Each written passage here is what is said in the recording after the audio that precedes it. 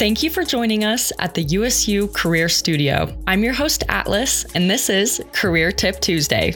Last week, we explored the advantages of creating an efficient morning routine that fits into your lifestyle. Since then, I hope you took the time to at least review how you feel about your routine and maybe ponder about switching it up to a more effective one. Routines, especially in the morning, can feel stressful and may just feel like a list of tasks. But if you pick a routine that you genuinely enjoy and feel growth from, then you might start to see positive shifts in your life. Since I too struggle with creating a proficient routine, I turned to Scott Motz, who is a Procter & Gamble veteran and a LinkedIn learning professional who helps show me how success can come from daily habits. According to Scott, focusing on a mindset, skill set, and frequent reset is vital in order to be successful. You could do this by developing habits and repeating simple exercises daily. This should help shift your mindset, which will overall improve your mental well-being and help you feel more confident. To start off, you could shift your mindset to thinking of things as a challenge and not a threat. When you're feeling nervous to do, for example, a presentation, your body may perceive it as a threat and your palms may start sweating as your breathing shallows.